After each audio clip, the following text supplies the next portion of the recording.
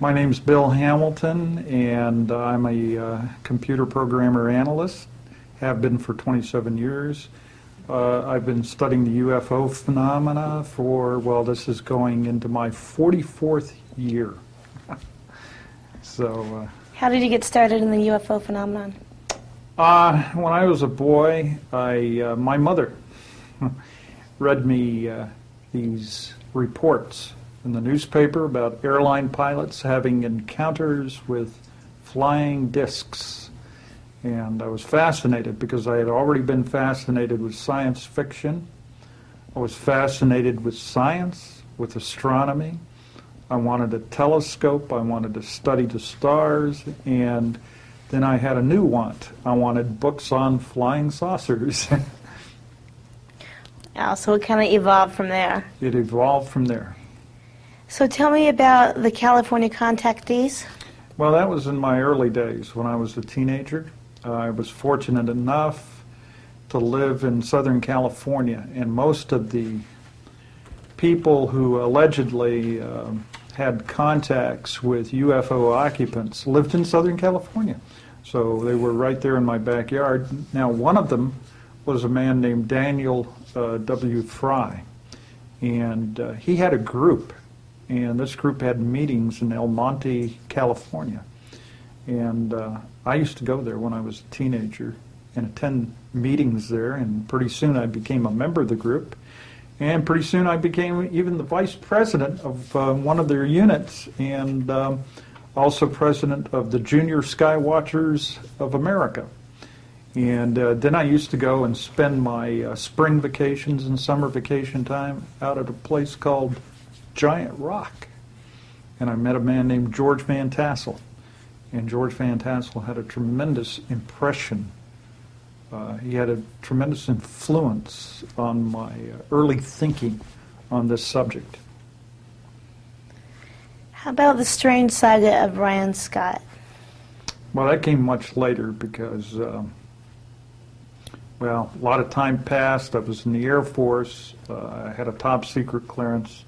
Came out of the Air Force, went to work for Aerospace General. They gave me a secret clearance. I was hoping to become an aerospace engineer. That didn't happen. Instead, I got into computers. And one day I was, real busy with other things in my life. And suddenly I wondered if they still had Giant Rock conventions going anymore. And they did. And so I decided to attend, and I started getting re-involved in this subject. And then it turned into the 1970s, and suddenly a friend of mine saw a notice that a man named Brian Scott was talking about his experiences that started in the state of Arizona back in 1971. And we were driven to find this Brian Scott, and we hunted all over the place for months. And we finally located him in Tustin, California. And we went to interview him. And again, that was something that changed my life. Because Brian has this charisma about him, right? And at that point in time, I said I wanted to study what was going on with this man. And at that point, I decided that I needed to align myself with some group, maybe get a little training in this. So I joined MUFON, Mutual UFO Network at that time. And actually, Brian became the first abduction case. Brian Scott was one of the most remarkable cases, even to this day, that I've studied. He reported having 6 abductions. The first one was on March the 14th, 1971. He and a friend called Nick Corbin were out hunting for rattlesnake skins at the base of the Superstition Mountains in Apache Junction. And that's, it was starting to get dark, and Brian noticed this funny light in the sky, as he said. It was kind of a purplish light. And it rapidly moved into a position right over their heads, and a beam of light came down out of this, and Brian felt himself being lifted into the air, along with his friend. Wow. Nick, right? And he describes this in some detail because he describes the tactile sensation of the mixing of the cool night air and the warm air that he felt. And he was deposited in some kind of a corridor. And then down this corridor came two creatures, and one took him and one took his friend who had passed out. Wow. And he spent about 2 hours on this craft, and that was his first experience. And it was totally conscious. They deposited him on the ground, and he started driving home thinking about this experience. And as he was driving home, it seemed to start fading from his memory, like it was a post-hypnotic suggestion or something like that. The conscious part that he remembered was the light in the sky and the craft coming over, and then suddenly it's gone, right? So it became one of the classic missing time cases. Now this happened, mind you, in 1971. He returned to that area in 1973, got abducted again. And then he had 4 subsequent abductions. But what was different about Brian was he would fall into a state of trance, and his hand was moving like it was automatically controlled, and he was drawing these perfectly straight lines, perfect arcs and everything without the use of drafting equipment or anything like that, and these messages were coming through. And then these voices that were coming through them, and when some of the early investigators got there, like Kerry Gaynor and Barry Taft from UCLA, they made a recording of one of these voices, and they had determined by analysis, and they had an oscilloscope, and they were playing this sound that was coming through Brian's vocal cords back, and they watched the waveform, and it was a perfect 1,000 hertz, and they had determined that this was unlike any sound that any animal or mechanical object or anything was making through his vocal cords, see? There were a lot of strange things. Brian started to change and had an influence on, like Uri Geller, right, on metal objects. Spoons would bend in his hands. We'd be sitting in a coffee shop, and the waitresses and the managers and everything they would be startled to see this, because I remember one time Brian was stirring his coffee, and he was talking to me, normal tone of voice, and suddenly this high-pitched voice came through Brian, and it said, "This will put a dent in your consciousness," right? And he just lifted this spoon, and it just wilted like this, right in front of my eyes, right? And I thought, oh my God, what's going on here? There was a coin, for instance, at one time that materialized around Brian. We looked at this coin under an industrial microscope, mind you, with 300 powered lens. And we could see that this was a very ancient coin. It had Greek writing on it. We took that coin around to every numismatist that we could find to try to identify what it was. And it was a very difficult job identifying this coin, because it was used in some temple. I believe it might have been the Temple of Diana or something, somewhere in the ancient Mediterranean. And that's how it was identified. Very rare coin. And this coin later on vanished just as mysteriously as it appeared in Brian's presence. So is he aware when he's doing this? Does he have time He's lapses? in a trance-like state. So when he comes out of it, is he aware of what just occurred? Sometimes and sometimes not. So does he ask what just happened? No. Not that I know of. He breaks from that and goes into something else. It's remarkable. And I lost contact with Brian for a period of 15 years, and just recently we had a little reunion in Philadelphia. He's living back in Pennsylvania, and he's now coming out again, all over again, talking about these things and the technology that he's developing, because Brian went from being a virtually uneducated man to now he's a highly paid design engineer. He went through a complete transformation. Wow. How about the Arizona Skyways? When I moved to Arizona in the early 80s, I was talking about the various cases that I was investigating at that time. And we used to do some sky watching over by the White Tank Mountains. I invited this woman that I know. Her daughter and her granddaughter came out to find us one night. They took the wrong road. They decided to park. They saw something glowing, like a glowing dome or something off pretty close by. And they had some dogs, too, by the way, in the car. They all mysteriously and at once fell asleep. They woke up 17 minutes later exactly, and their bodies were in different positions than they were in at the time that they fell asleep.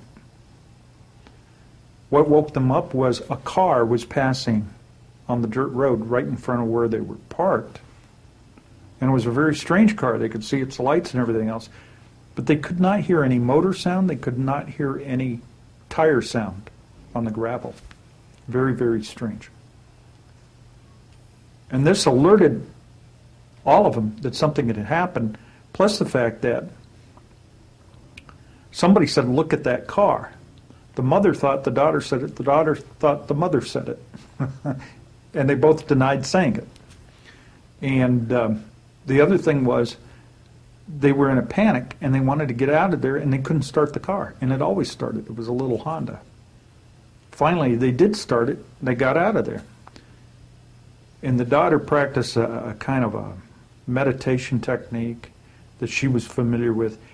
And what happened during that time started coming back to her. And later on, I regressed her under hypnosis and told this remarkable story of how that the car was surrounded by these little beings that were in suits and they had helmets, and they took them on this craft that had this triangular opening, and she was taken into a room with all kinds of instruments and lights and what have you, and separated from her mother and her daughter, right? And taken up this ramp into another room, put on a table, and it was L-shaped and it was hanging from the ceiling, and she could feel an electrical sensation going through the table. And then a very tall being, about 7 feet tall, like a man with golden skin, only he had some kind of a veil or something over his face, and she couldn't see it. And after the examination, she was removed her clothes and everything, and put them back on, and after whatever he did on this table with her, and sat in this chair, and at that point in time, he said, "I'd like you to read one of these books." And as he did that, these books kind of like materialized right in front of her. And he said, "Pick this one." And she's looking at all these wonderful diagrams in this book, and puts it back, and they disappear. Really strange. And then he said, "Our time's coming to an end right now, and you'll have to return." And she says, "I don't want to leave." And she felt very close bond to this person. Did not know why. And she was in tears in the hypnosis session. So that was one of the things that occurred. And then other things were sightings. Started contacting people who had been in the Air Force and telling me stories. It goes on and on. That was Arizona. Whatever happened to the girl, though? Did any more encounters occur? Similar? She had one other subsequent encounter, and then I lost contact with the family.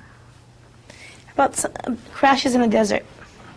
I started writing about this because, again, around the same time period, I started hearing stories from ex-military people saying, I was stationed out at this Air Force base, and I had to stand guard in front of this hangar, and guess what was in this hangar? Somehow they got a peek of it. It was a flying disc, right?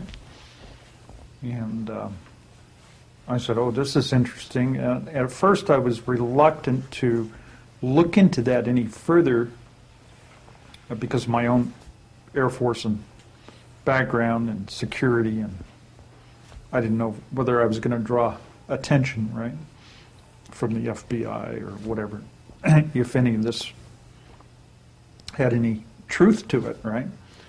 But I did get involved somewhat, and I met some people who had witnessed crash, what are called UFO crash retrieval operations, and I reported these to, I kind of passed these on to Leonard Stringfield, who was investigating them at the time.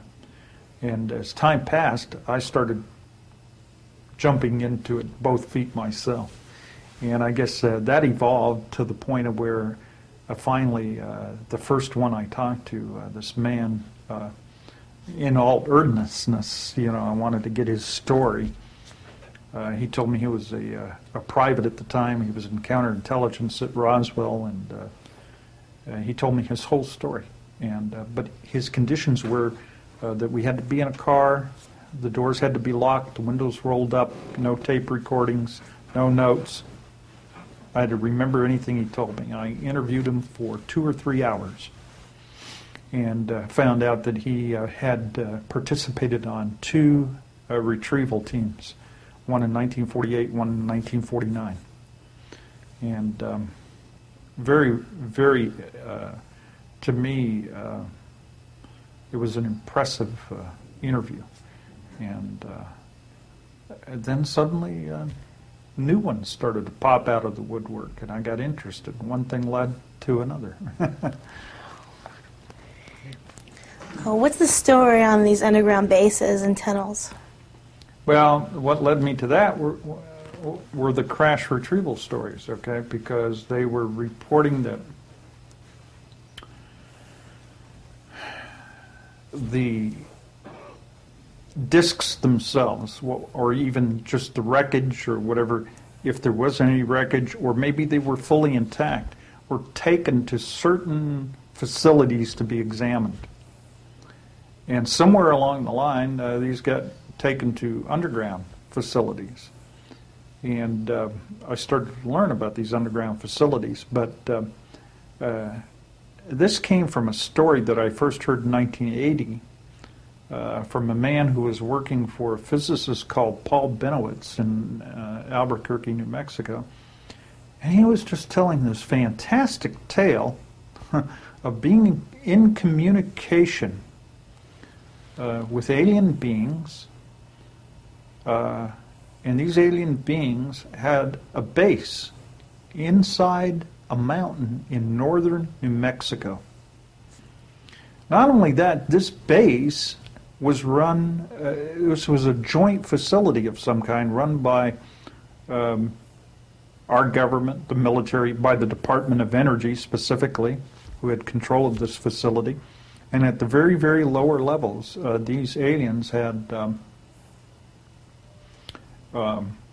different rooms where they worked or did things, and living quarters or whatever, right? And he had somehow started receiving communications from them.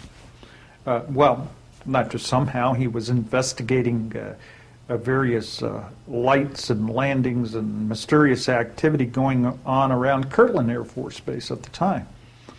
And he had pursued this one particular witness who was an abduction witness, who said that these aliens aboard the ship took her to an underground facility.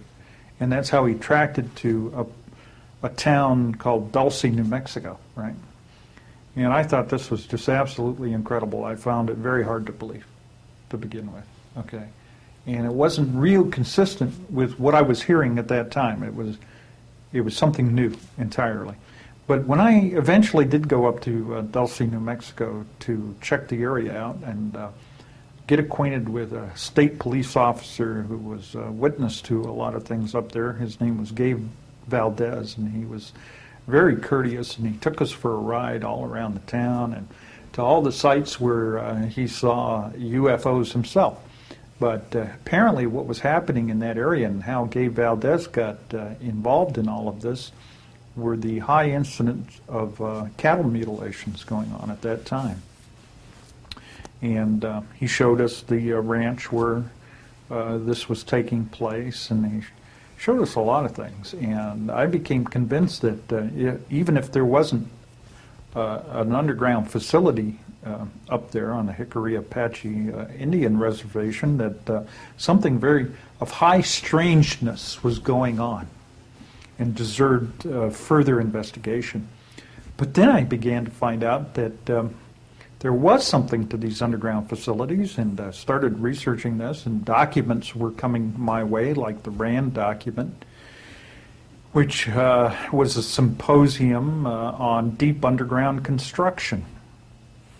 And now I found that there are several types of these underground facilities, but the ones that I'm interested in are the scientific research facilities and the military complexes. And I continually hear tales that there is some kind of research going on, back engineering alien technology in some of these facilities. We've also had some of these facilities under direct observation in the very early hours of the morning.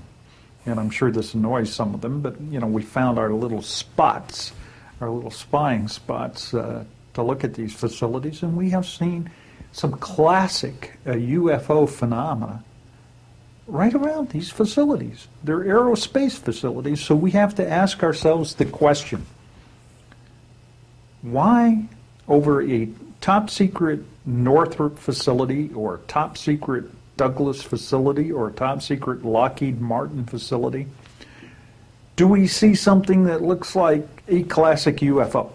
I mean, like, here's a green disc, it's glowing, it's coming out of the ground, and it shoots straight up at about a 45-degree angle from the Northrop facility at 3 o'clock in the morning. Are you telling me that nobody there knows about it? I mean, they're all asleep at the switch, or what's going on here? I mean, we're expected to believe that there is no involvement here, that the government doesn't know any more than we do about these objects and would like to ignore it all, and they do not consider, and they have said this, that it is a threat to national security. How could it be a threat to national security if there's also the possibility that there's an alliance going on, and they know what's going on, so they can make this statement. But all of these statements that they make are very misleading. And then when you confront them with evidence, like the evidence that I show of footage taken from the shuttle, from the space shuttle, and you say, hey, what are all these anomalous objects doing moving around in the skies of Earth below the orbit of the shuttle, and then even going outside of the atmospheric boundary layer? What is their answer? They think we're all a bunch of idiots, right? You just see a bunch of ice particles or something moving around. Anything they could pull up like a rabbit out of a hat or something for an explanation, and it's not sufficient, you see. So what I believe is that there is something which I have seen in a CIA document, which I have, dated 1956, and it states in there, the U.S. UFO program. And I ask myself the question, what is the U.S. UFO program? I have tracked back documents, newspaper clippings, and what have you, that I have assembled together, some of it quoted in my books, that say somewhere around the 1950s there were several classified contracts given to aircraft companies, to universities, what have you, to investigate the control of gravity. Michael Gluharf, I think he was the son of Sikorsky.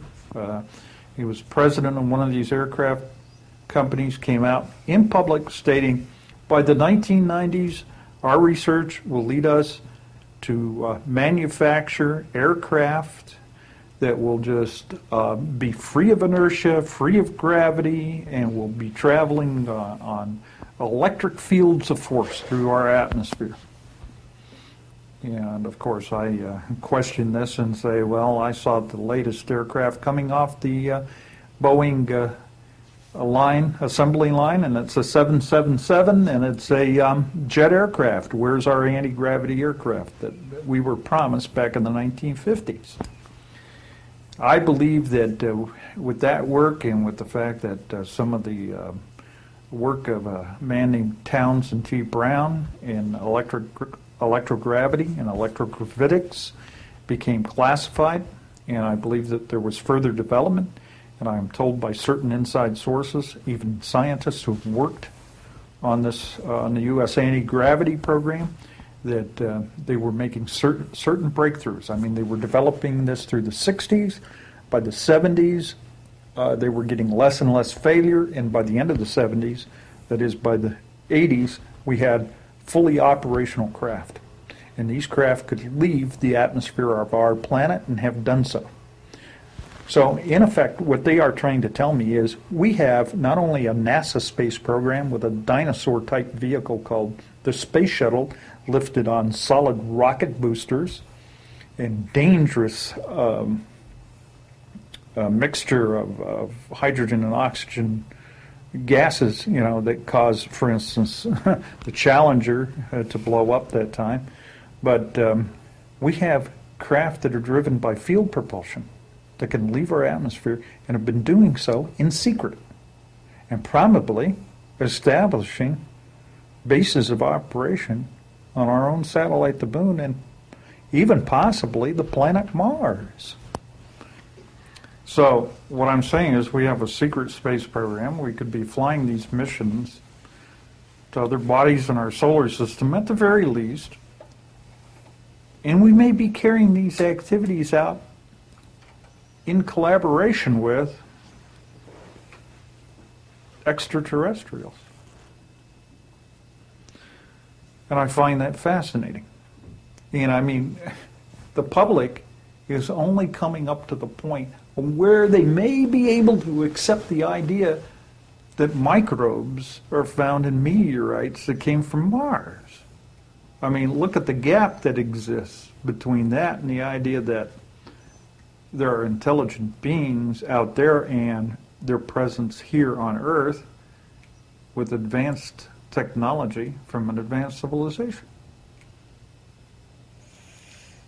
It's interesting. It's fascinating. So how about, does the government and the aliens, do they work together? I think so. Now, when we say the government, there's lots of government, right? So I'm talking about maybe a spin-off, secret groups that were formed many, many years ago that are in control of these type of operations. Some people refer to it as the shadow government or the satellite government. And do other people in the government have access to this knowledge, or is it completely... No, it's very... See, when you got a black program, when you got top secret and above, certain code words, you have what are called SCI, sensitive compartmentalized information, and you have what are called special access programs.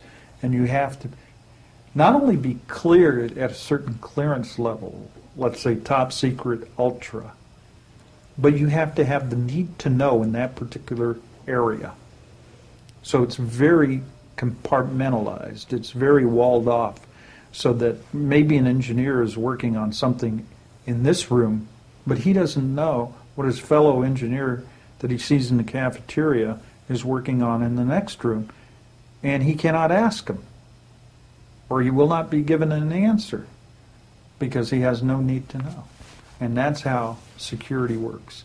And I know that also from first-hand knowledge because I had a top secret crypto clearance when I was in the Air Force, and we operated on a need-to-know basis, and probably, even though I had a top secret clearance, only less than 5% of the material given to me to read or stuff that I needed to know was top secret. Most of it was confidential. 90% of it was confidential. About another 5% was classified secret, and a very, very, maybe 1 or 2% top secret. If somebody, let's say, is exposed to this extraterrestrial, a project involving extraterrestrial technology, and for some reason they break security and they get this out to the public, then this becomes what I would call a special problem. And the special problem is whatever he's saying is so fantastic, so hard to prove, and they're going to make it even harder to prove that once it leaks out, that and it's almost impossible to verify. There's no, because the newsman cannot go in there and say, "Oh, let me see this flying saucer you've been working on." And they would say, "Oh, sure, we'll show it to you. You can put it on camera. You sign the security oath after you've learned all you know about this. You can't share it with anyone, and if you do, we're going to have to shoot you." See, so. How about the secrets of the saucer scientists? Well, that comes about from talking to certain people who worked on this technology in secret, and what they said.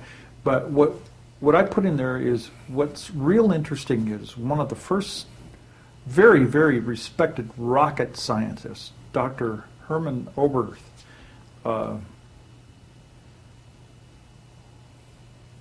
He recognized very early on the performance of these craft would require that they had some means of generating a field that nullified gravity and inertia.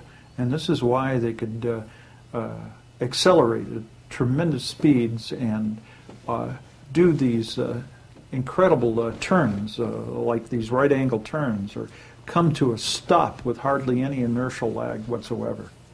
And he realized that if these craft are piloted by organic biological entities, right, that this would be a definite requirement, because everything that's embedded in this field is coupled to the field, and there is no inertial lag whatsoever, so everything's accelerated simultaneously. There's no sensation of motion whatsoever in that kind of field, just like you do not feel the motion of the Earth turning, or the motion of the Earth in its orbit around the Sun, because there is some angular acceleration there. For the mysterious universe. Well, I just go into explaining that this phenomena, the UFO phenomena, exhibits certain characteristics that will lead scientists to question their theories about the universe. And one of these things, of course, that always seems to come up is the existence of other dimensions. Maybe the existence of parallel universes, parallel worlds, because there's this phenomena called portals. There are portals that seem to open up, and people and craft or whatever either disappear into them or come out of them. Right? It's your phenomena like the Bermuda Triangle or what have you, or on these ranches like in Arizona and Utah. Very strange activity. So we have another dimension to this phenomena, and that is some of it may be far more than just extraterrestrial phenomena. It may be extra-dimensional phenomena, see? How about the alien agendas? Well, there we discussed that, you see, it's not easy to say what the alien agenda is, because if you were to catalog all the different types of aliens that have been observed by witnesses, there's well over 100. And they all seem to behave in a different manner. So we have assumed that this little gray alien, repeated so often as the predominant alien type, and what this alien does, his agenda is to abduct people and subject them to biological examination or psychological examinations, and that isn't true at all. I mean, that's kind of straitjacketing a model of what's happening. And there are some researchers that want to do that so they can get a grasp of what's going on. But if you talk to a lot of people who've had encounters, you'll find out there's a variety of things that are going on, a variety of entities that treat them in different ways. There's even entities that look just like us. They seem to be related to us. And we seem to be able to relate to them. They can articulate, they can speak, not just communicate by telepathy. They could put on our clothes and move among us. I mean, this is incredible. In other words, we have brothers and sisters, cousins, or whatever you want to call them, of Homo sapiens sapiens that live elsewhere in the universe. Are you saying these people come down here to visit for short periods of time and They then have dissipate? missions. Yeah. Or Yeah. are they down here for lifetimes, or both? No, they come down here for maybe anywhere from 6 months to 4 or 5 years sometimes to conduct their missions, and then they go And home. they make up some They're existence rotating story? shift. You know? What are Huh? some of their missions? What would be some of their missions? They can be varied. I mean, it could be anything like, study what's going on now with their treaties, or just study the man in the street and see how people Look are at getting me. along. This kind of thing. How about alien? Where does that leave alien magic? Well, the term alien magic comes from the fact that, and there may be real magic if we're talking about psychic ability that these aliens seem to demonstrate. But Arthur C. Clarke said in his science fiction book, right, that any sufficiently advanced technology would appear to us like magic. Just like if we found some primitive tribe on Earth and we showed them a television set. Let's say, where are these little people inside this box? You see what I'm saying? It's like magic to them. Well, to us, a being who suddenly walks right through that wall, we'd say, how did he do that? That's like magic. See, and so many people report that. That's why I titled my book Alien Magic. But it's also a play on words because there's a level of clearance called top secret magic. So what is the message here? The message here is that we're under scrutiny. There is a presence here. It's an alien presence. It doesn't originate from Earth. And the activity of this presence, their activity, is apparently increasing. It's spreading. We're getting more and more proof of this in terms of photographic and video proof, in terms of material and physical evidence, in terms of testimony. And I think that they're preparing us for a change, a big change, some kind of an impact that this change is going to have on our entire global society. What that change is, what the nature of it is, and what kind of new, brave new world that this is going to take us to is still beyond the reach of my vision. But I see it coming. It's on the horizon. It's just like I see the light of the dawn rays of the sun, heralding that the sun's going to rise.